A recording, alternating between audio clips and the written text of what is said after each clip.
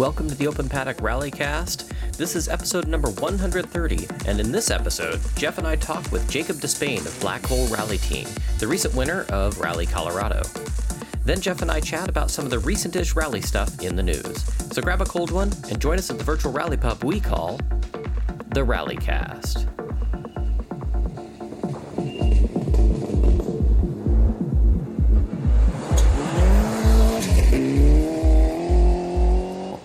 Hello, I'm your host, Mike Shaw. Before we get into the show, I just wanted to stop and say a big thank you to everyone who's commented on the fact that the show's being back.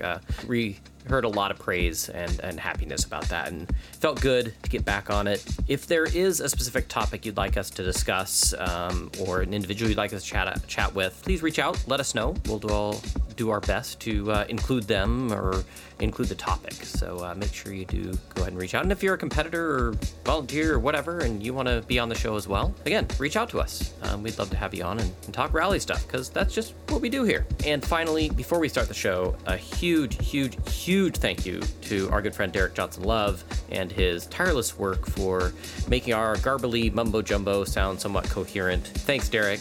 And now on with the show.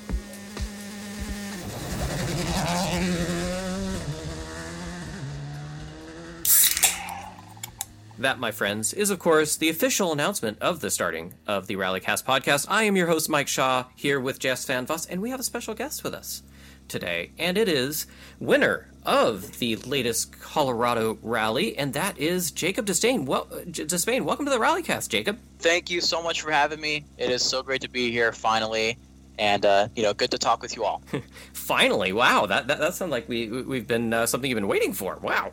Yeah, just been a small listener, and it's always good to get my name out here, and what better medium to do it with than with you guys. Well, I very much appreciate that. Well, with any guest that joins us for the first time on the RallyCast podcast, we got to really kind of start about how did you get started in this? Because, I know you and your dad drive and co-drive together. So who got the bug first? Was it you or your dad? It has to go to my dad. Yeah? I mean, the story's kind of long. I don't want to, be blabbering. But he bought the car in 2005, so a way long time ago. Really specifically for, doing cool rally stuff. He did a lot of rallycross in it, with, I guess, local SUCA events. And then I got I got old enough to ride along, so I was doing that for a little while. And then I got my license, and that was a massive changer. Finally getting to get in the driver's seat, get behind the wheel of this car that I just love this car because it was my dad's. You always love your dad's car. Oh, yeah. Yeah, so I'm finally in the driver's seat. Feels pretty good. And then we finally make the choice and completely gut it out and put a cage in it for stage rally. So has your family always been car people? I'd say my dad and I have. Not so much my mom. I mean, she's kind of more interested in them because we are. She actually bought a WRX recently because I really wanted her to. But your mom did? Yeah. That's awesome. Yeah, she did. I love it. Yeah. It's in 2020. It's got eyesight, all the cool stuff. But that was a pretty big step for her. But yeah, it's just mainly me and my dad. Always into Subarus. Always owned one, and yeah, we love them. What year was it that you guys made that jump into building it as a race car too? I want to say it was like mid to end 2019. Oh, actually, perfect timing for COVID. Yeah, so I think it might have been early 2019 where we finally sent it off to RMA for the cage builds. And that took a long time. So we got the car back, I think, in, I want to say October, November-ish. Worked throughout the winter to get it ready for 100 Acre of 2020. And obviously, we know what happened there. And then we finally got the chance to actually test the car when I went to Dirtfish. That was actually, those two classes were given to me as a gift for my graduation. So that was very nice. Took the car there, finally got it dialed in, learned a lot, both driving and technical wise for the car. Didn't have any wheel scrapers, no underbody protection. Like the car was just bare bones. And that was a really good feeler for the car's handling and what we need to add to the car to make it safer and better and stuff like that. Yeah, I guess 2019 is when we finally went to the rally setup. And what kind of I guess adjustment? Because rallycross stuff, you're probably not doing. I mean, some people do, but I mean, not usually not as much with suspension and things like that. Obviously, the underbody protection, like you were saying. Is it mostly stuff you've been doing for protection right now, or you do some performance parts in there? Well, now we've got performance parts in there. But when we first started, it was just protection. Get to the end of the rally, make sure the car doesn't break. Because actually, at our first rally ever, Rally Colorado 2020, my dad was driving the car and I was co-driving, and we just had these feel like gravel coilovers that weren't really meant for this type of stuff, and we blew 2 of them out on our first rally. So that just kind of shows, we got to beef the suspension up so it doesn't break and, have us DNFing. You guys have also had a increased speed, as we can see kind of looking at your results. But you said 2019 was your first one. Or 2020. 2020, gotcha. Okay, so what was that first rally you did? It was Rally Colorado 2020. I was co-driving. Okay. And my dad was driving. So what was that like then, trying to do the notes thing with your dad driving, as you went and did all this school and stuff, but now he's behind the wheel doing this thing with the stage rally stuff? Yeah, so a lot of it was me trying to teach him how to drive the car like this. Son teaching dad, huh? Right, yeah. Usually it's him teaching me, but now I kind of had the upper hand in terms of car handling. But the co-driving aspect was really difficult for me, albeit very fun. Obviously our very first rally, neither of us really knew what exactly was going to happen. Mm-hmm. So just getting in there and doing it is kind of the best way. And actually screwed up on my notes pretty bad. I mixed up a couple pages, so the first stage of the rally was just, I don't know where the hell we are. Just follow the road, blind crest, just slow down. Yeah, that's literally how it was. Just get to the end, and we got it. Awesome. Yeah, making the end of that first one must feel like a huge, just like, relief and success. Yeah, massive success. I mean, that's really was our only goal, was to finish the rally, and it was our first one, and we had a lot of fun doing it. Well, Colorado, when I know it now, I haven't been there. It's on my bucket list. I keep hearing amazing things about that event over the years. The quality of roads, the technicality of the roads is something pretty special out there. So making it to the end of that one, even though it's a regional, it's that super regional thing, which is, might as well be the length of a full national rally. It's definitely a big challenge, isn't it? It is. I will say we've always finished that event, but not without problems. Back in 21 was the first year I drove, and we had just a lot of punctures, exhaust problems, again, learning from the rally, making the car way better, which it did. It got better with time. 2022 had a lot of punctures as well, and I believe a bent strut too. Hitting a rock on the front right, like bent the wheel completely, just severed the tire, and bent the strut. So that whole corner was almost trash. Rally Colorado, just looking at the results here, that's been a stellar event for you every single time that you guys have gone there, though. Yeah, it's always been a lot of fun. The challenge is, I'm there for the challenge. The challenge is crazy, especially last year. Just a lot of punctures, and like I said, that bent corner kind of set us back a little bit. We were still able to bring it home, which is very cool. And then this year, snapping an axle on stage 6 set us back almost, I think, more than a minute. And then being able to climb back on Sunday was just a lot of fun. Good battles. Just, the reason why we're out there, for the challenge. Of course. It looks like that's kind of turning into your home turf. Of the rallies that you guys have done, just consistent first place there. Yeah, it's close to home. Even though it's still like a 6-7 hour drive, it's the closest one here. And yeah, being our 4th year here, we really learned a lot, especially at this rally with how rough it is. Difference in car setups, higher suspension. We completely remade our exhaust for this event to tuck it up into the chassis more so it doesn't get ripped out like it did at Oregon. Just stuff like that. Oh, let me guess. That was Starve Out. Yeah, it was. That's... It didn't take much of a guess, man, let me tell you. I know that road well. Yeah. It's funny because back in 22 we were there and our exhaust got ripped out on Starve Out. And then this last 23 event, the same thing happened on the same stage. Yeah, that's that. But it's that chunky gravel they put in to try and patch up where a few years prior we had this massive rainstorm that came through and just it made everything a mud bog, and so they had these super soft spots. The only gravel they could get in the general area there, and again, this is kind of around the beginning of COVID or whatever, so it was a few years back, and it was just this big, chunky stuff, and it's brutal. Yeah, it's brutal, all right. Well, you also did pretty darned well there, too. You entered nationally, that I've noticed multiple times this season. What was the impetus for the change to go national in several events? I mean, the national, comes with its extra own stage, mainly for the press, which I think is a good way to get myself out there, Mm-hmm. Even with the national event period, without that extra stage, I still think it's a lot more attention on the media side. I know I've been doing some posts on Instagram on our rally page, and that's getting a lot of attention from that event, even with the 100 acre, because we entered nationally there too. Even though we DNF'd, we still got a lot of attention on that rally as well. So, and any national event that I go to, I think I'm going to be entering nationally, even though it does come with a bigger cost. So let's talk notes. I was actually listening to some of your notes as you have your YouTube channel for the Black Hole Rally team, for those people that aren't following, and I'll ask you about that name in a second.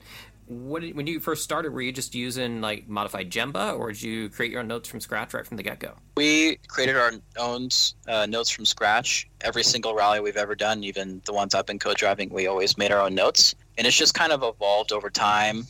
Watching other people's in-car footage just kind of helped me a little bit with other notes or other ways of describing the road and how it, is. And that's helped a lot. And I think that shows in the videos, because you can look at a rally we did in 21 and see the notes are kind of shit. But now I think they're very good, very precise. I think back then we also weren't using the tape on the steering wheel to help you with the numbers. And every event this year we have done that. And it's just shown with a massive improvement in speed, improvement of confidence, because I know the corner that I called a 4 is going to be a 4 every time.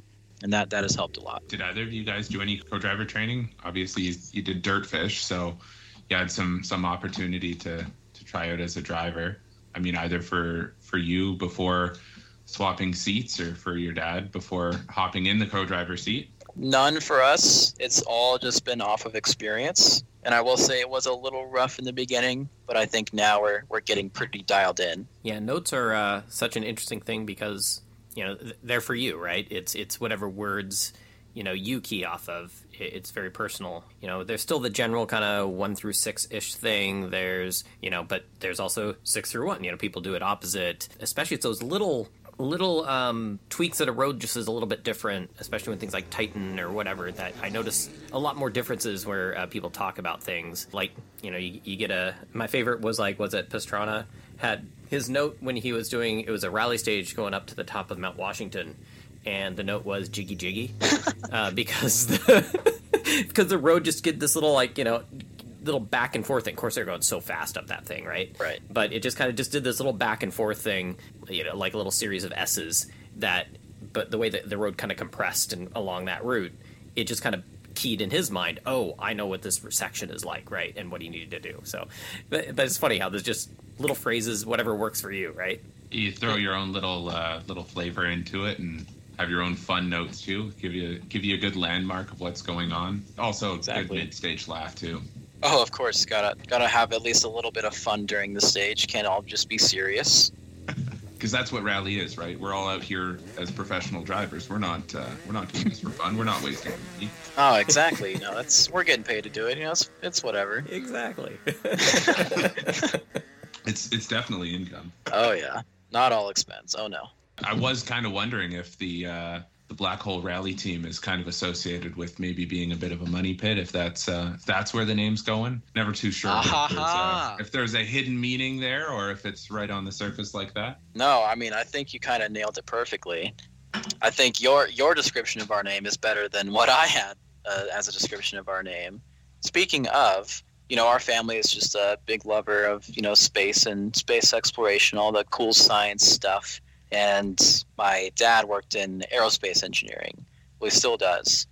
And, I've always loved space. I think it's an amazing thing for that. And, the name Black Hole Rally Team just kind of landed on us. And we were like, hell yeah, we're sticking with it. And, seems to be doing good so far. So now I got to know, when you won Colorado overall, did you just throw in Muse, Black Holes and Revelations? Did I what? The Muse, the band? Hello? Blanking No? on you right now. Damn it. No. Ah. All right, well, I might be too young for that one. but okay. Fine. I think your age is showing a bit there, Mike. I'm It sorry is. to It say. is. That's sad. I didn't go back like Elton John or something like that. Is somewhat recent, but okay, I get you. I guess maybe I need to do references to, I don't know, Taylor Swift or something. I don't know. Right. Not even that. Not even that. Yeah, you're probably right. Ed Sheeran? Am I closer? I mean, I don't know. I don't know what's popular with kids these days. I don't know. I mean, it's not that it's just popular. I just don't know Taylor Swift all that well, or Ed Sheeran. I must say, actually, I like listening to music. I actually fail to remember who all the artists are for stuff. I'm like, oh, that song, I like that one. I'm horrible when it comes to stuff. I'm the same way. But I will say I saw Muse in concert twice because they were that good. So that's on me for knowing them specifically because of that. So.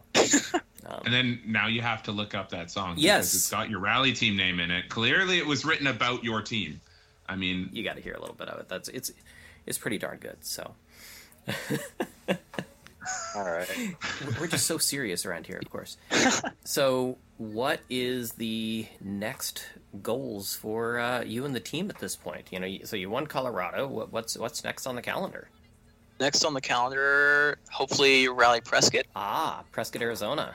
Yeah, we'll see if that one actually goes through or not. I'm really hoping it does, because we got some family down there, so it'd be nice to give them a visit and go play in the dirt some. We'll see how Prescott goes. I think hopefully we'll try for another win there, and that may secure us for the West Regional Championship. Maybe that bit might be enough. I'm not really sure. But yeah, we'll definitely see there.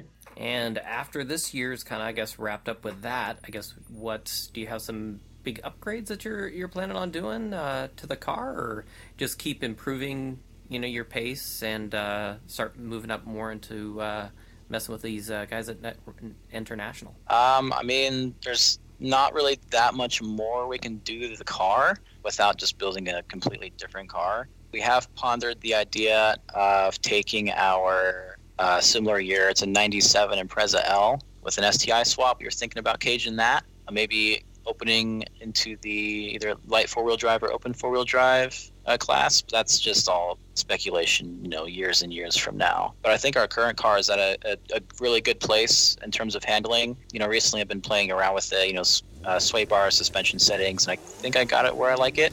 And now it's just a matter of me finding the limits and just pushing myself. Wow, you're so like balanced and have a plan and stuff. I mean, this is not like typical young drivers. I'm impressed. I mean, this has been my goal my whole life. So, I mean, I love rally down to my core ever since, I saw Petter Solberg, jump his WRC Impreza on TV, way back in like 04, 05. It's just been, Was that crazy jump in Australia at Perth? Yeah, I think so. Yeah, a big drop. Yeah, the big drop. And then another one in Finland where he's just missing parts of his car because he crashed earlier and just sending it off jump still. Like, it's just spectacular to see, and it stuck with me. The old days of, I think those years it was it Solberg and old Phil Mills from the Dirt Rally franchise. Yep. I mean, those onboards are some of the still the wildest onboards, and I think you could inspire any generation with those. Yeah, those really the pinnacle of rally right there in the early 2000s, like pre-2010. That's just where it's at.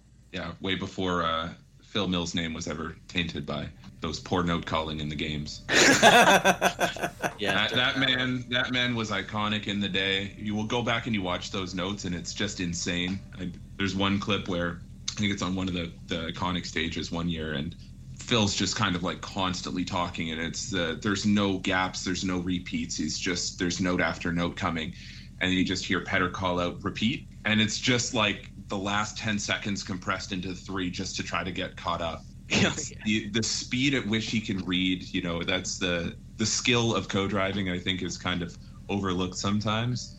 And I mean, Yeah, I mean, different Actually, pace. I'd go one step above Phil. To me, was listening to in his later years when he switched to Chris Patterson.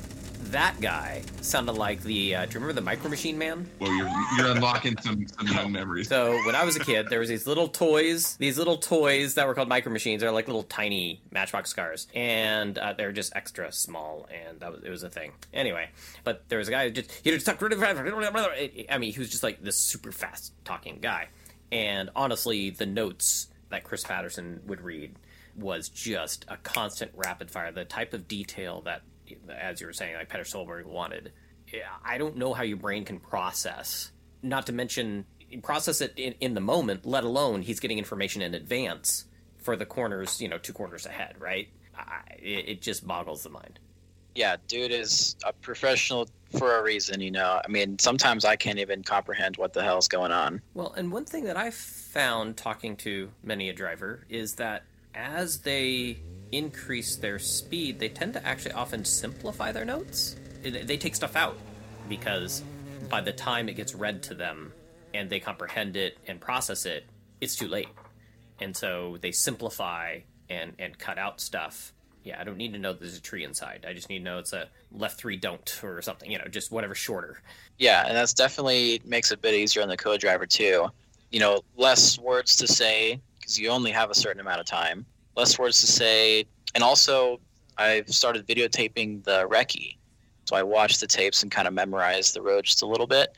And then the notes are just an extra, tell me what's going on. I kind of know the gist of it, but what is exactly here? And yeah, definitely is getting us very fast. I know co-drivers kind of, sometimes late, sometimes early, but, we're still new and, we're going real fast. So I'm not expecting him to be perfect right off the bat. You know what I mean? Yep. Of the events that aren't your home rally, do you have a favorite so far? Let's see here. I like Ojibwe, but only because of the Heideland stage. That stage is pretty fun. Those roads over there, I must say, other than the first day where it's kind of sandy is kind of tough for that second pass, but exactly, yeah, it just gets so rutted. They definitely have that flow to them. It definitely has. They got a lot of nice camber to all the to the crests and everything there, which I always thought was kind of nice, but yeah, the sandy soil stuff when you're getting kind of down by the lakes that can really get rutted out sometimes. But aside from that, that's probably one of my favorites when it comes to just the flow, right? Yeah, I definitely see what you mean with the flow. Like there's a really good section on, I believe, don't know the name of the stage, but it was 3 last year. I believe 3 and 7. And it just had some really nice flowy sections to the end. And once, my dad and I got in tune, it was just a spectacle. It was amazing. Just flying through the forests, using all the road, perfectly drifting around. Like it was just why we're there, It's amazing how different the different areas are, that we race across this country. It's no place is the same. Yeah, with Ojibwe being so wet, 100 Acre being so flowy and open, and also sometimes wet, Colorado being so dry and rocky, and then up in Oregon where it's beautifully flowy and sometimes little rocks, but great other than that. So Jeff, you've got yourself an NA4 car, right? I think I technically count NA4 if I go to ARA, production 4 in Canada. We got our classes are a little different up here. So what do you need to learn? Oh man, I was watching the stage earlier. I just need to learn how to go faster apparently. I'll take some credit. I think my notes are pretty good. But then again, the amount of time that I've had to get coached by KJ is incredible. He's taught me so much about the notes, and obviously he's done I think 4 or 5 co-driver classes at this point, whether with other competitors or by himself. The little nitpicky things that he can point out about the notes are great. We actually we did the record of the stages at Big White last year, and that was massively beneficial. I know what you're saying that you guys started recording your notes on GoPro, but I didn't think it would make as much of a difference for confidence the next day as that just being able to go back and review it. And, where even on that second pass where you're going yeah, that was pretty good. I think that was a good 3. I don't know. And then you can just go back and watch it again and again and nitpick it a little bit. Not that I'm necessarily going fast enough to worry about it, but that confidence changes a lot from that too. Yeah, I'd say confidence is one of the biggest things in going fast. Just knowing that the corner is going to be where exactly you expect it, and, you're good to fly at it flat out. Definitely better than being like, oh, wait, what is this? Is this really a 3? And then, fly off the road. Looking at the roads of Colorado as well, that looks like it would scare me a little bit more than some of the other stuff. A lot of rocky embankments that I would not want to venture over, that's for sure. Yeah, there's definitely a lot of gotcha moments in that rally. A lot of places to roll. I know a lot of people did roll. A lot of places to go off. A lot of places to, break your car suspension-wise, or have really, really hard landings on jumps. And then a lot of dangerous exposures. Yeah. On stage, it's Cathedral is what it's called. There's just crazy exposures. And the first, quarter mile of the stage is incredibly steep, incredibly tight, hairpins everywhere, rocky, kick jumps, the whole lot. Then it opens up a little bit, but it's just still so technical. And if you're going a little too fast, you can go down the side of this mountain and, not have a good day. Well, I mean, so at the rally this year, that was a bit of a topic of conversation, was that there was a stage that ended a little bit close to a corner after it, right? There was the incident where, Unfortunately, a car went off. It sounds like the co-driver's mostly okay from what I've heard, from what I've seen on social media so far, but what was that stage like? Is it really close? So the stage was called Presser. It's about a mile long. It's really short, and at the very end, I guess the stage is very open and very fast, just pretty much flat out to the end. And there's a kind of a right 6 over the finish, and then 30 and a left 3, and you had to be already slowing down before the finish to be able to make that. When we went through it the first time, we were just sliding that corner right into the control. I could see, it's kind of a little dangerous. I think if the finish was moved way further up, I think, they would have been slowing down way before they, did. And then, could have avoided that. But, yeah, it is unfortunate what happened. I think they're doing a lot better. I think Cindy was the co-driver. I think she broke her pelvis. But she's recovering. It's been a long recovery road, and I know there is a GoFundMe out there for anyone who wants to donate to that, for the medical expenses as well. I'll be sure to get a hold of that, and we can put it in the podcast notes too that we publish on this. So yeah, well, I didn't even realize that.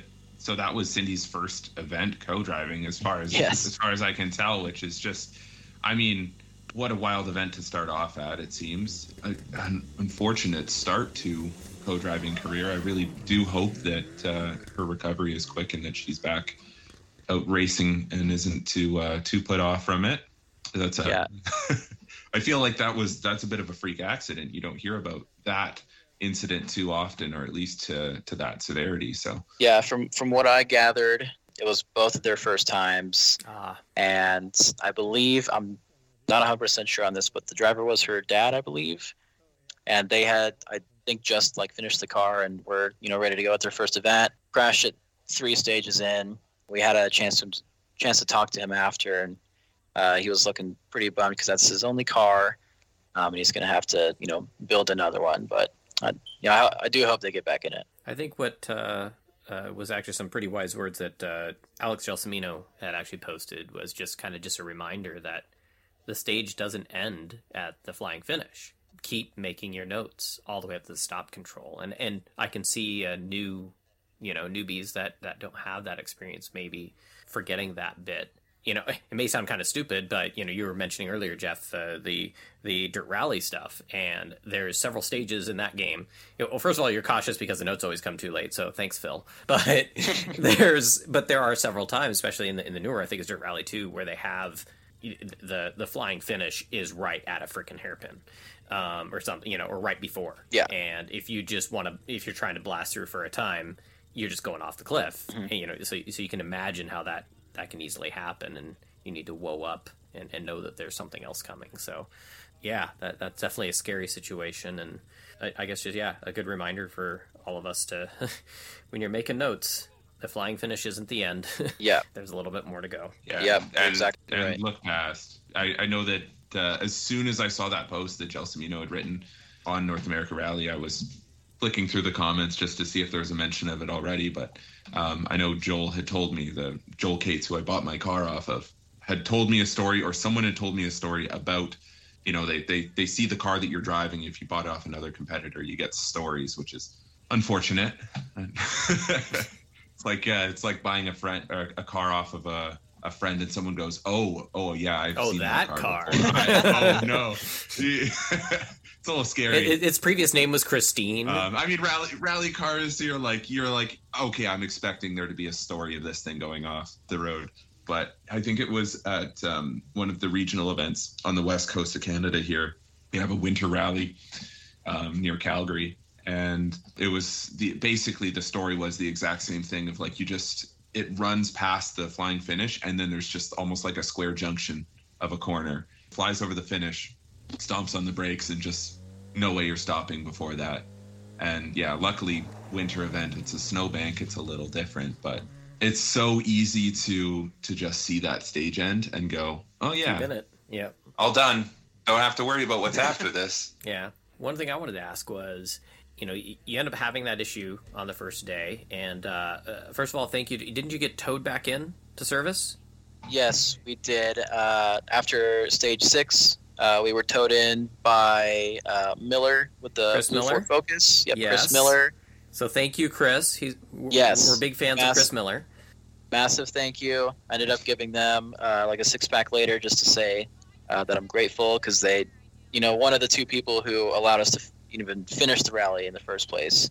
But once we got back, we didn't bring a spare axle with us. Kind of weird to break a rear, but anything happens.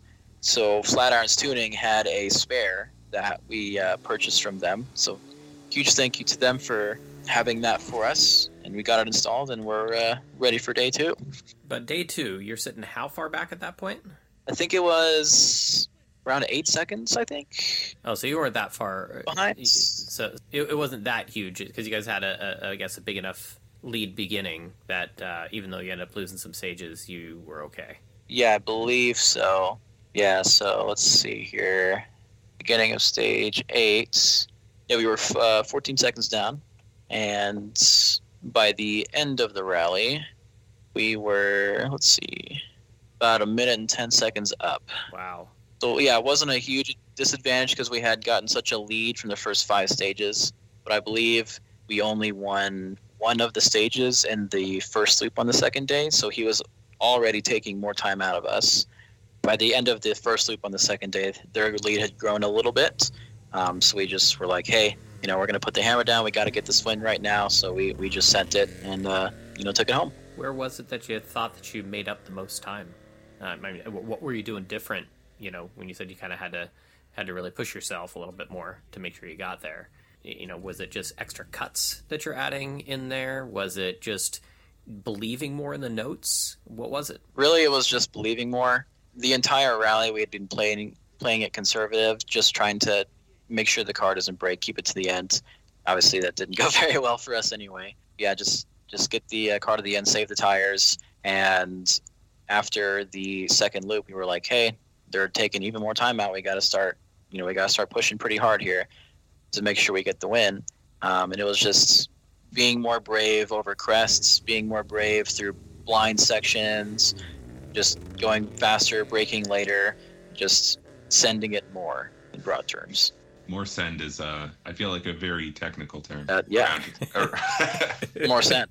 Yeah. Well, I mean, I'm just looking at sneak attack there for 8, 9, 10, you said. So that was loop 8, 9, 10, and then you went and did the same 3 stages, right? Yes, we did 8, 9, 10, and then 11, 12, 13. And it's the same 3 in the same order, right? So yes. I don't want to read off all the stage names. That's too many names to confuse people. But yeah, looking at like stage 8, 10 versus 11 and 12, which would have been the same runs on that second loop, you guys were just about 30 seconds faster on that first stage 8 versus stage 11, and then another 30 seconds on 10 versus stage 12, which is, I feel like a little bit more than just pushing a little bit over those crests. I mean, 30 seconds isn't nothing. You're 9 and 12 were almost to a fraction of a second the same pace. But yeah, that's huge gap over what Steve was doing behind you. Yeah, I mean, it also, second time we've run the stage, so there's a bit more confidence there, knowing that I could push more over crests and push more in blind spots, where I had kind of been a little hesitant the first round. Yeah, massive time chunks being taken out, going very goddamn fast. Is it more of that, before you're just kind of, as you reach the top of that crest, is that lift a little bit and hesitate to turn just for a half second versus just full commit? Yeah, I mean, it's always just been full commit, but in the earlier stages of the rally, we were still trying to be like, hey, let's just make sure we get to the end, because we can't win if we don't finish. That's true, yeah. And then we're just playing it conservative, not trying to send the car off, crash the car, break something, puncture a tire. But then once the final loop hit, it was just flat out through everything, massive jumps, like, don't care, let's get the time back and let's take some more. Is there much sweeping that happens on the roads out there in Colorado? Not that much, since I think there was only 23 entries this time. So by the time the second loop came, it had only seen maybe like 30 cars, including sweep. So it was kind of nice on the second loop. There was no rocks pulled out. There were no big ruts. There's a little bit of fluff on the outer parts of the line, but as long as you stayed in the line, the grip was there because it's just hard packed dirt underneath. So it was able to help us with the grip and let us go really fast. Well, congratulations again on a fantastic win at Colorado. Thank you. Like I said, it's one of the rallies I want to come and see. I've heard, it's basically got the openness that you have at Oregon Trail, but with the technical twists and turns that you would have like out at Sofer or something like that. So it's what everybody wants in a rally. I'd love to come out and see it, man. Yeah, it's so much fun. For airtime. So much airtime. Well, on that note, first of all, who do you need to thank for, I'm sure you have some sort of help, especially your dad, in getting you out there? Yeah, so first things, my dad. He is, the reason why I'm doing this. He's helped me along the way. He's, co-driving, and we're just a team, and it's really amazing, and I can't thank him enough for that. And then my mom for also being supportive and helping us with crew stuff. Although she doesn't work on the car at all, she helps us, with snacks and make sure we have AC and hotel rooms are booked and kind of the logistics of it. And then, can't thank my sponsors enough. They've truly helped me along the way. Ecotech with the engine, helping us get the tune ready and dialed in days before the event, like literally going to the rally and doing data logs and then getting it ready right there. Wow. So they're always super flexible, and I am amazed. His name's Adam. So thank you so much, Adam. You are truly helpful. Even diagnosing the car, they're just spectacular people over there. And then Tactical RX helping us see where we go. Really robust glasses, and they are just truly amazing quality and very durable. Like I think I might have ran this one over with my car, and it's perfectly fine. And if I remember, they're a veteran-owned company. Yes, they are. Yeah, Brett Hunter is the owner. Brett, over there at Tactical RX, thank you with the sponsorship. And then I want to say thank you to the Subi Doctor for helping us with parts and also letting us use their loaner car for Rally Colorado as a recce car. So that was very nice of them, putting the trust in me not to break their car during recce. And then, my other sponsors, Mishimoto, Siki, Yellow Speed, G-Lock Brakes, another big one. So it's all really up to them, and I do truly thank them. Well, we're looking forward to see how well you do out at Prescott Rally. I really do hope that one comes back. Unfortunately, it's been off the calendar for a long time. It was a NASA event. It's now going to be part of ARA, and it struggled to come back, but the roads down there, I've heard just amazing things. I've seen some onboards, and it's just a beautiful, beautiful area down there. And like you, I have family in Arizona, so definitely would be one I'd like to see, and I hope you do well. How can everybody follow the Black Hole Rally Team? We're on YouTube, Instagram, Facebook, Black Hole Rally Team. Just search us up on Google, and we'll be there. All right, Jacob.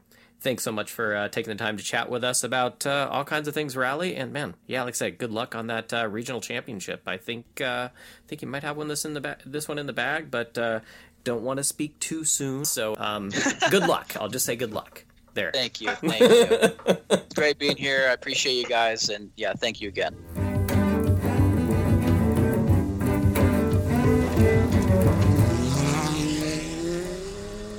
Well, that was awesome chatting with Jacob Despain. Awesome run that he had out there at Colorado. Jeff, we're going to talk about a couple other topics here, but I do want to give a quick rundown of some of the other results from Rally Colorado.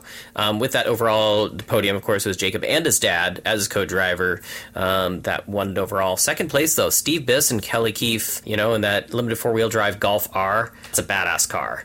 I think it's really cool to see one of those out there. I think that Steve might have been trying to conserve a lead for that last loop, and Jacob was not going conservative at all. So yeah, certainly not. That was a great drive for Jacob at the end there. Obviously great for Steve as well. And then, of course, third overall was Joseph and Samantha. I think it's Chiarelli, as you'd probably do more in an Italian accent or something.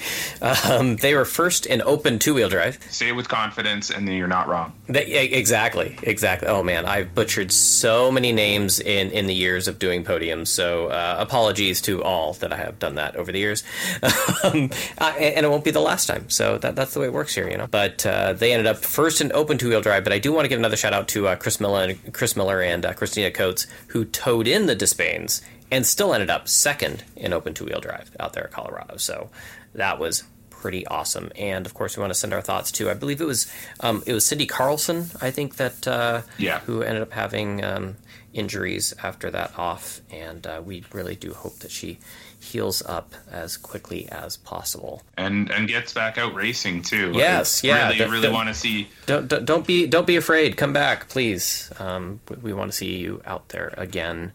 We did have a big topic I did want to talk about, and that was because several things came out from ARA post-event kind of things, and one of those is about rally safety procedures, because there was a penalty for a competitor that went past a crash. Or in this case, actually, there was, I think, the rally safe button pushed. But now, I'm not a competitor, but I was kind of trained on how these procedures are supposed to work. And this is with or without rally safe. So I could even take rally safe and throw it out the window and say, regardless, this is what you do. And this is how I know it. And you being a competitor with more recent knowledge, I know you're in Canada, but these rules are pretty basic and I think apply in all rally situations. I'm going to kind of go run down what I know as someone that's been a volunteer and been around safety people and have kind of learned over the years. First things first, a car has some sort of incident in front of you, and you see them off to the side of the road. Whether you see car parts or anything, you see them off to the side of the road. You do not see any triangles, and you do not see an OK sign. What do? You frickin' stop. The thing is you can get your time credited back, too. And this is what drives me nuts about this kind of thing. There's no logical reason to keep on driving. So the first car stops and checks to see if they're okay. That car, they would provide assistance if necessary. Then the next car that approaches would be waved down if there's this is a medical situation. And they would tell that next car to go to the next radio point. And then that car would then inform, and this is without rally safe, and this should be the procedure all the time, regardless of whether rally safe exists or not. Yeah, and I mean, of course, rally safe is just that extra tool that lets you send that help just a little bit sooner. It lets you know what you're coming up on as well. It is, and it's never going to be perfect. Yeah, that's the other thing. It's not perfect. they could hit the SOS, let's say, in their car, and for some weird technological reason, your car approaching doesn't get the SOS. You might not get it until you're really close, yeah. But if you do not see green OK, you stop. Yes. Right? If you see the SOS that they're holding up as a sign, if you don't see any sign at all, you stop. Yeah. That's it. Yeah. And blanket, that's it. And, like you said, you might see car parts. You might see tracks off the road. I know a story before I attended rallies was that there was a situation at Big White where a car had gone completely off the road. I guess they had ramped off of one of the snowbanks, and there was almost no trace of where the car had gone off the road. And in the snow, that can be even harder. Yeah. And the competitors arriving, you'd get this. The co-driver would be counting down to the driver and saying, 100 meters, 50 meters, and what? Okay, we went past it. What? We didn't see an accident. So, there can be a situation. I know that there's a lot of rallies with exposure where you might be able to see some off, or you might not even know. Mm-hmm. And at the end of the day, this is we're out here, we're racing for fun. You can stop you can check on them, because at the worst situation for you as a competitor is that there wasn't anything and you just have to file an inquiry. Yep. And, maybe there is actually an emergency and you were there to identify it very quickly. I know what happened. You can go and read the ARA post about it. I was looking, the co-driver of the car was someone with a lot of experience. So I'd hope to know that it was an honest mistake, that there was some explanation. I don't know if we'll ever see exactly what had happened there, but yeah, I think that it's just an extra lesson of, what, we're out here, we're having fun, but there is a danger and we need to weigh those risks and figure out where we can improve that safety, even in our actions too. And RallySafe does give us some extra benefits. I want to just touch on it for a little bit. I mean, it's an added tool, right? Yeah. So not only does it give us fairly accurate and fairly instant timing, it does have that car-to-car communication, push-to-pass. It does have that SOS feature. And the idea behind it, again, you can't always 100% rely on it. But if your thing says SOS, you definitely should be stopping. But again, I think it's regardless of that. But what I find even more interesting is like, if you're in an event with SOS or with RallySafe, you even have a better reason to stop, because it records every GPS second that you're stopped. And the ease of filing an inquiry and getting your time back if you didn't need to stop and you ended up stopping, it's like, yeah, they've got all the data. They can so easily credit that time back to you. Yeah. So again, another reason, just like there's no reason to not stop in a situation where, again, you don't see an okay sign. Yeah. So, and like, they are remarkable units. Actually, you were bringing up, we were talking offline about a situation that was posted. I think it was Dan Colburn. Yeah. Dan Colburn at 100 Acre Woods last year, 100 Acre Woods 2022. And I think it's pretty easy to search up the video I'm actually talking about, because Dan did post a video. There's completely safe. There's nothing that serious in the actual footage itself. You can barely see the damage to the car, but it was pretty much, at least from recent memory, one of the best videos showing what that situation looks like to arrive first on scene to an accident. I believe in that case, there wasn't a button pressed on the RallySafe at all. And it turned out that they did need medical.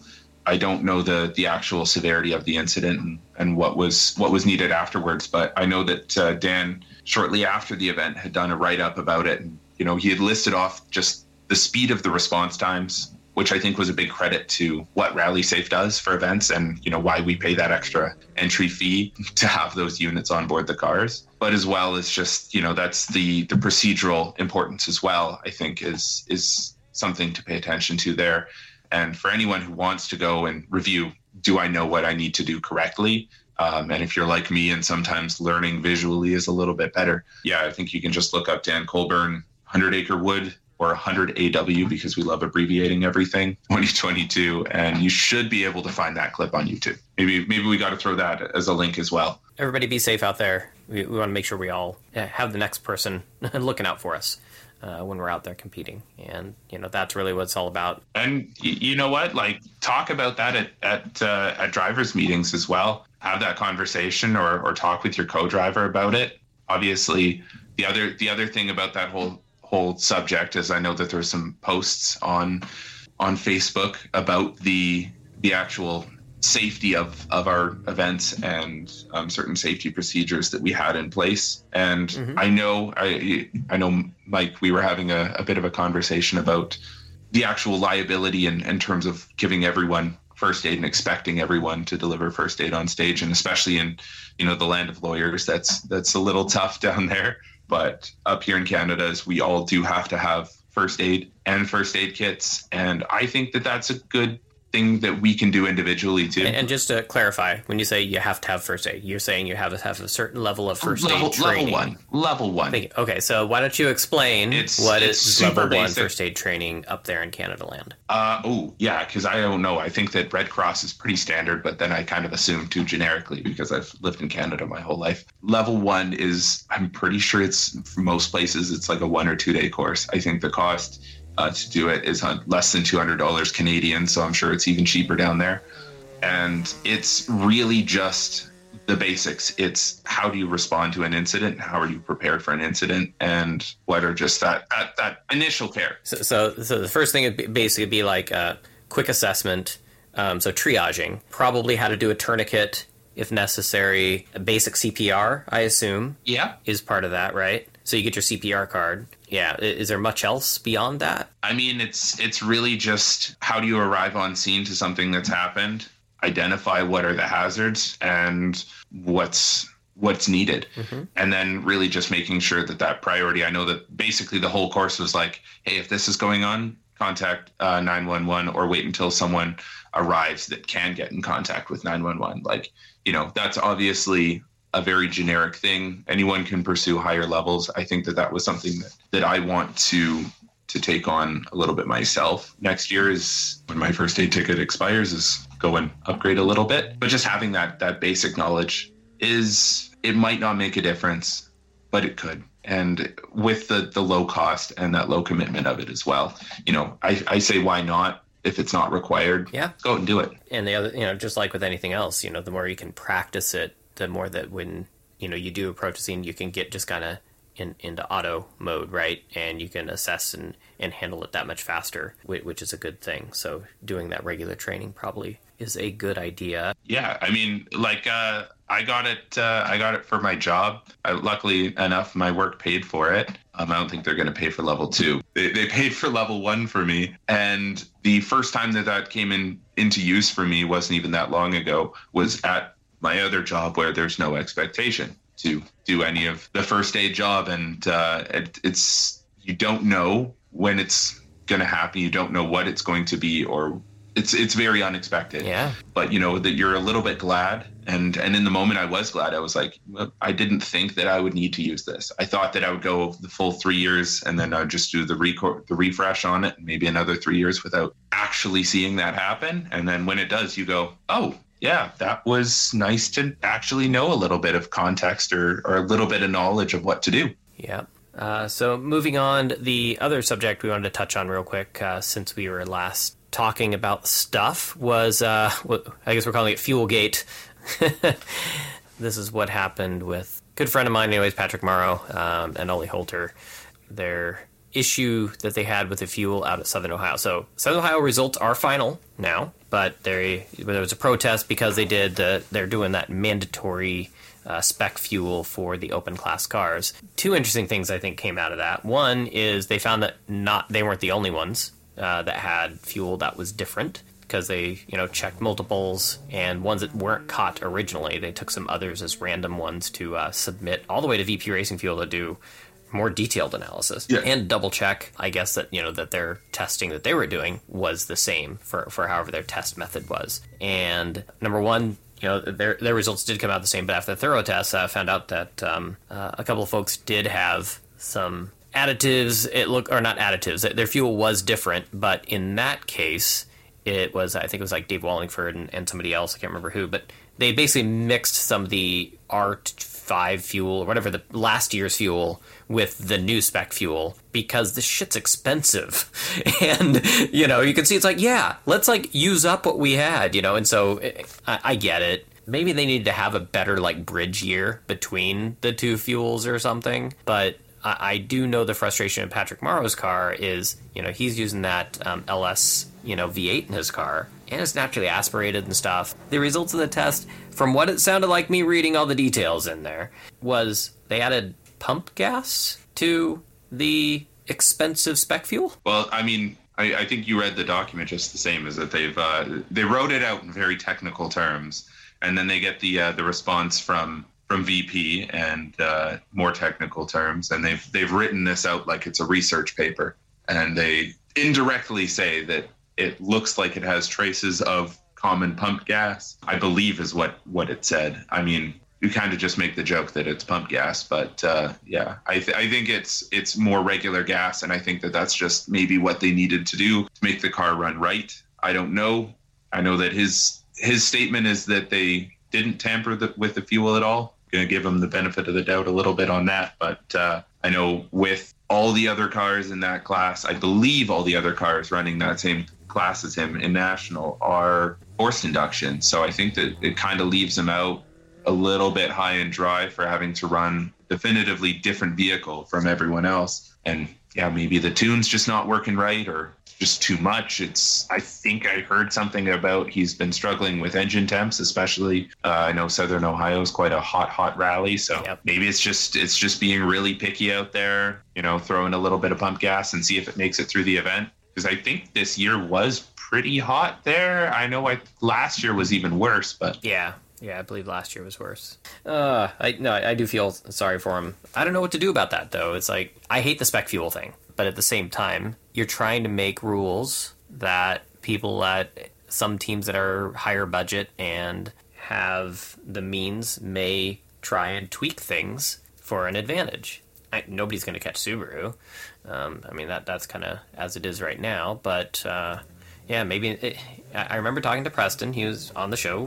This is probably a year ago, and we were talking about the different things with that, and he's like, well, I tested fuel and I found differences. And when you see something you don't expect like that, it's like, okay, maybe we need a rule here, right? I just wish there was some lenience. Like, maybe you do it by speed factor. Maybe you do it, maybe the NA car, because NA, there's something different. I don't know. I think it needs some sort of maybe alteration to that rule, maybe. But the bottom line is, it said spec fuel. They found something that wasn't spec, and that's a violation. That's kind of the way it is, right? It's pretty black and white with that. Yeah, and they have a right to appeal the decision on that, but they did go from the original decision and appeal that went all the way to VP testing it. But at this point, SOFR results are final. Yeah. And I guess the other thing we didn't talk about is the new Subaru. Yeah. Duh. Kind of talk about a big topic. Yeah, that's, we're literally, the last podcast was talking about just how quick that Subaru is against the rest of the field. And then, yeah, sure enough, there you go. There's your brand new car. And from what I've heard is that it is very, very new, with a lot of new components on it, a lot of new aero. And I think the big thing is going to be the suspension as well. Sounds like they've carried forward some older years of suspension for some time, and they needed a big renovation, big refresh on it. And yeah, I have to believe that that's going to give them even more of an advantage, even if they lose margin of speed or power. There's no way that's a step backwards for them. Yeah. You don't build a brand new car and have it go slower, right? Well, obviously, and it's interesting to think back. So that the previous car was the VA and this is the VB, right? So the VA car, 2014, I think it debuted. They literally have been just doing incremental changes to that same chassis over time. Obviously, we saw all the different aero bits being added to it and things like that over the years when that was allowed. With the new car, more integrated aero, I guess you would call it. Obviously, to try and fit within the rules and do what they can. One thing that was interesting is you can see visually with the pictures, like you said, with the suspension travel is definitely going to be greater. You just look at those wheel arches. It is definitely designed to be able to do a little bit more suspension travel than the old one. It really reminds me a little more of when we saw McKenna's, Fiesta WRC car out there. It just massive suspension travel on that, 2021 car, and it's going to be definitely a threat out there. The other thing I want to touch on is the photos that were posted, including a shot looking straight down the engine bay. All those years of anywhere I've gotten to be behind, the scenes at Subaru before doing, the stuff for media, and don't take any pictures of that engine bay. They're always saying, keep the camera away and all that stuff, and it's like now all of a sudden they get direct picture looking down on it. There you go. There's all of our secrets, and everything's there too. I have it on good authority that all the parts are in that car with that top-down shot looking in the engine bay. Just out in the open. Yep. I did want to throw in, just because I don't want to move past the whole fender arch thing, and not mention the great joke that Bryce has made, Bryce Procius, because he said that Vermont Sports Car hated the fender cladding so much that they removed the fenders up as high as the cladding goes so it could never accidentally be reattached. Which you know what? I don't think is necessarily true. But I know that the fender cladding on the new WRX was enough of a topic, was enough of a debate of over styling that, I mean, maybe Vermont Sports Car listened to that a little bit. Entirely possible. They said, yeah, we'll do away with all that plastic on there. We'll do away with everyone's least favorite aero change, aesthetic change to the car. I mean, love it or hate it. I think that the new car is going to be fantastic on the stage. It's going to be amazing seeing that thing. I think it's going to give them a lot more adjustability to all the events. Not like it isn't already fantastically set up. Yeah, it's starting to grow on me a little bit, honestly. I think the first few photos, I couldn't take my eyes off of those fenders. They just looked a little too big. Looks like a guy hiking his shorts up. Yeah. walk through a deep puddle, and it looks a little silly to me, but it's growing on me. I think it'll look great once it's got all the action shots on stage rather than just the test photos. But yeah, no, it's a cool car. Yeah, it is. And I remember talking with Brandon Semenuk at OTR, and him really saying that he's excited for the fact that it's a car that he got to be very much involved with the design of it, and doing testing with them and things like that. Yeah, it basically gets to be built around how he drives, and so it'll be interesting to see how well he does with it, especially considering next season you've got Travis Pastrana back for the entire season, it sounds like. So that was announced along with the announcement of the new car.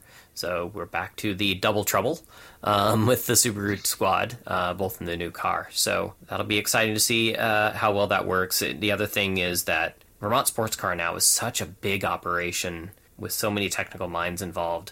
It's not they were small before, but I mean, if you see their factory, you could almost call it, their shop now, that they opened, was it just about 3 years ago? They've got a lot of people working for them nowadays, and so it'd be interesting to see where all the smart minds came together on this and where it stacks up.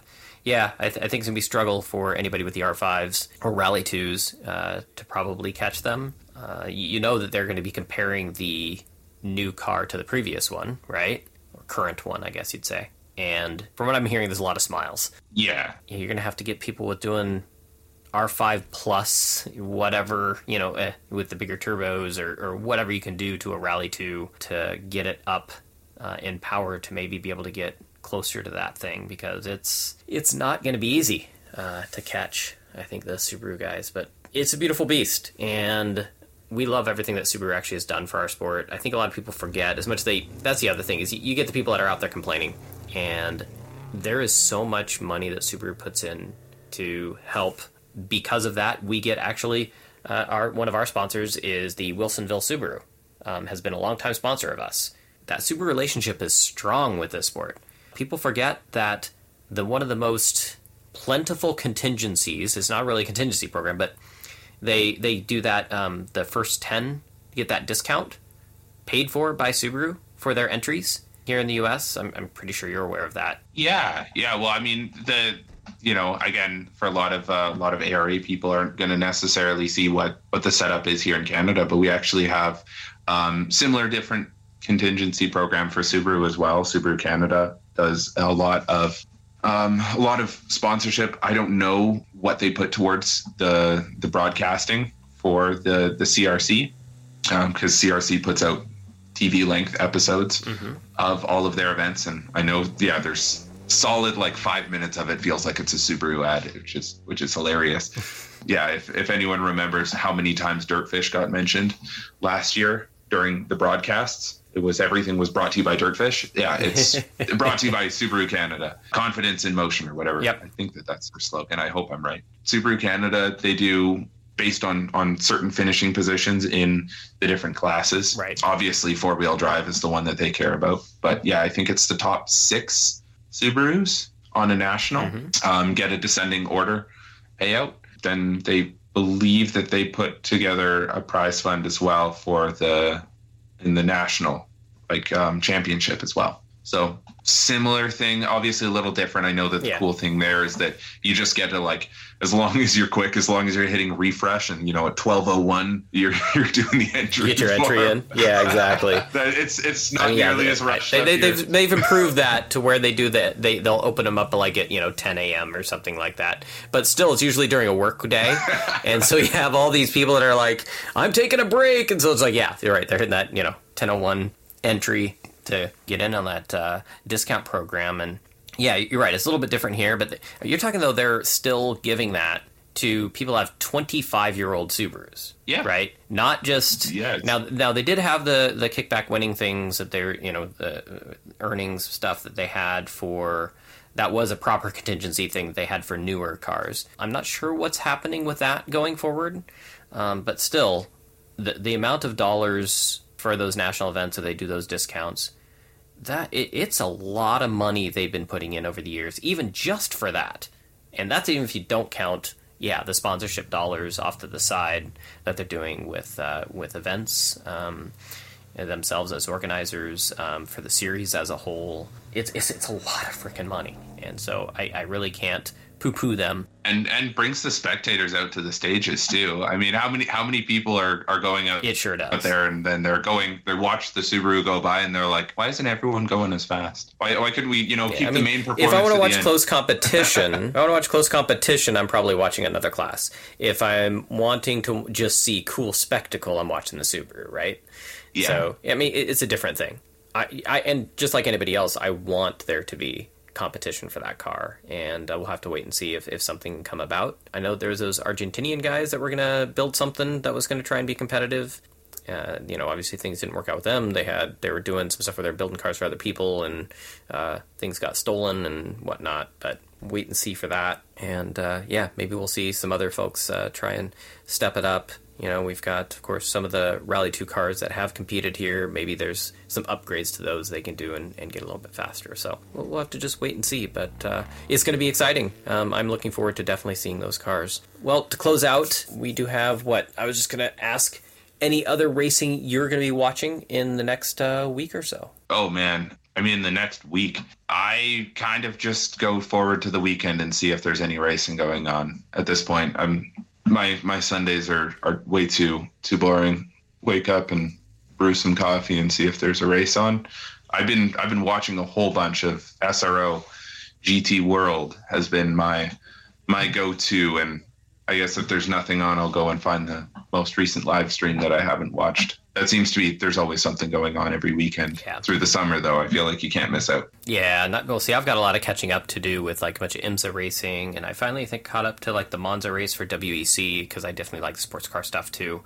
And then, of course, my IndyCar racing. I'm a huge fan of IndyCar.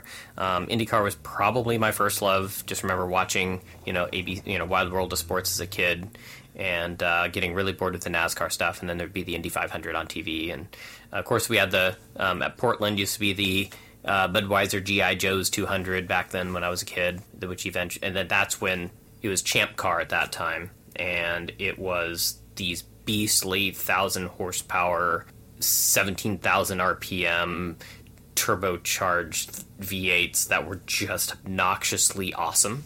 And you couldn't help be, just super excited about it. And of course, Mario Andretti and all these names. And so, yeah, that was definitely my first love is IndyCar. So I definitely follow them pretty closely. They have their coming up this weekend. Well, first of all, there's Nashville race that was last weekend, which is normally a crash fest, which ended up not being that, surprisingly.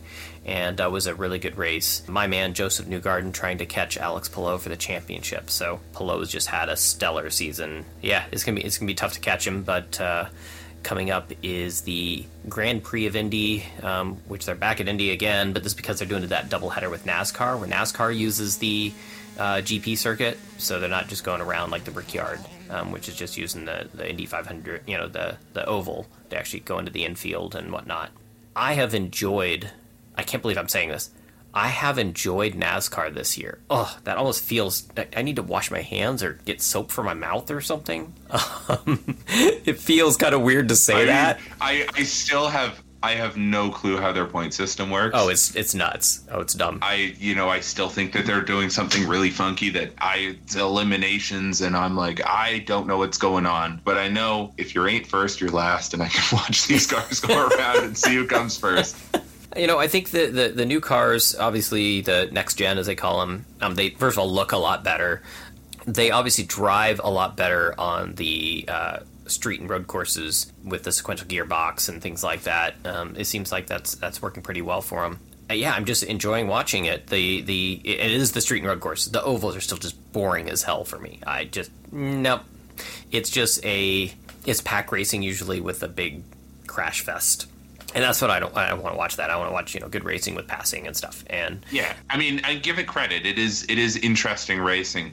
And I feel like sometimes the oval racing does get a little bit of a stain from that NASCAR pack racing. It's all about the crashes, because I've tried to tune in a little bit more to like the smaller kind of regional style, watching the lower levels of rally and not just WRC, and you kind of appreciate the lower level of motorsports competition. Mm-hmm. And some of that small short track stuff, whether it's dirt or pavement, is really interesting as well. The short track is great. It's just when you get into the restrictor plates with the super speedways, or you get the cookie cutter 1.5 mile ovals that end up being all the same for a bunch of the race. Now this is most of the like mid 2000s to a lot of the racing that NASCAR was doing was kind of very much the same. They've really changed it up over the last few years. Some of it was forced because of COVID, and they had only certain places they could race and things like that. But the addition of so many more road courses, and now the street course,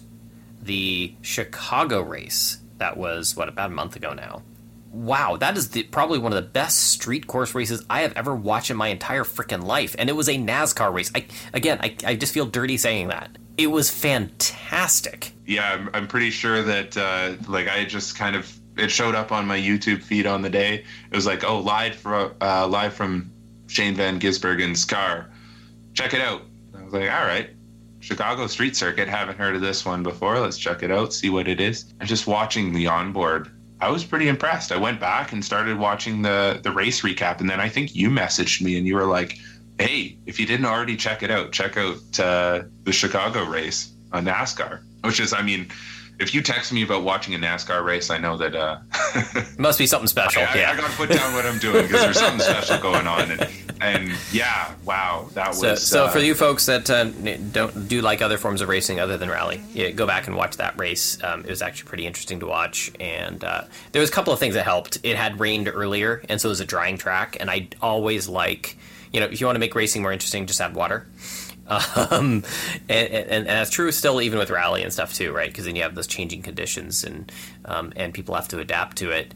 What's also cool about Shane and his amazing performance there, but also a rallyist. I know he's done all the V8 supercar stuff, but in New Zealand round of the WRC, he raced in a Rally 2 car there. So that guy is no stranger to getting dirty. Yeah, I mean, I certainly didn't follow him enough and know his background from the supercar, and watching him pull away with the win like he did. Or I mean, I guess he fought through the pack. I should give him more credit. Yeah, he had to fight through it. He basically drove V8 supercars at a street circuit his whole career, and then he showed up and did a V8 supercar, which is the new NASCAR, at a street circuit.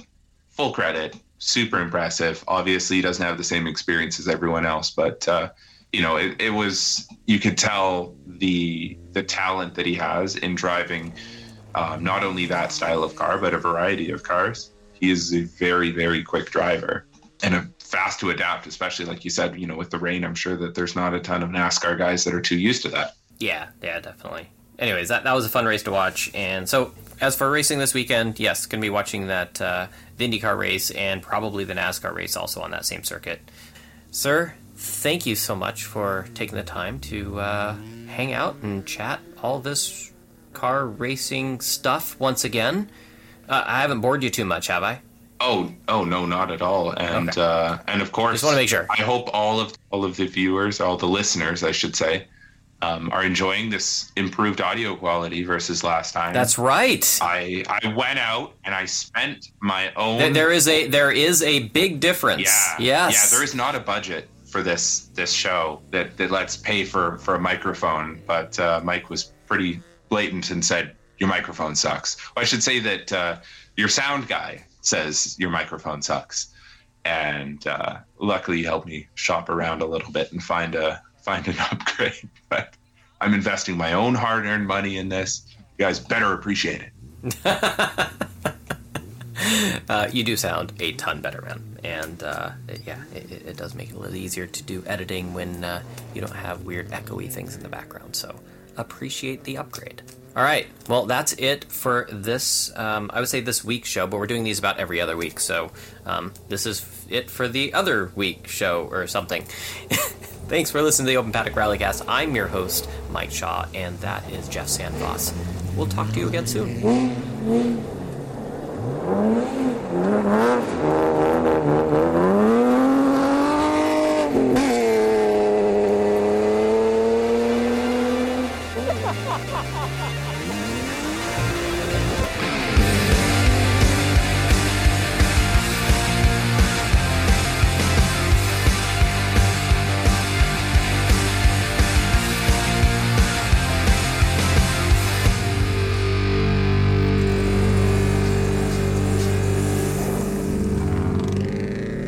Squeaky chair. Sorry, Derek, but you're gonna have to edit out all the creaks and squeaks from this chair.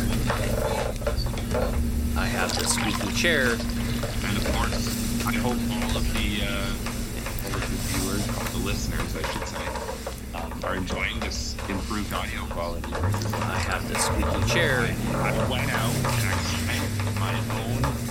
Yeah, there is not much for this show. I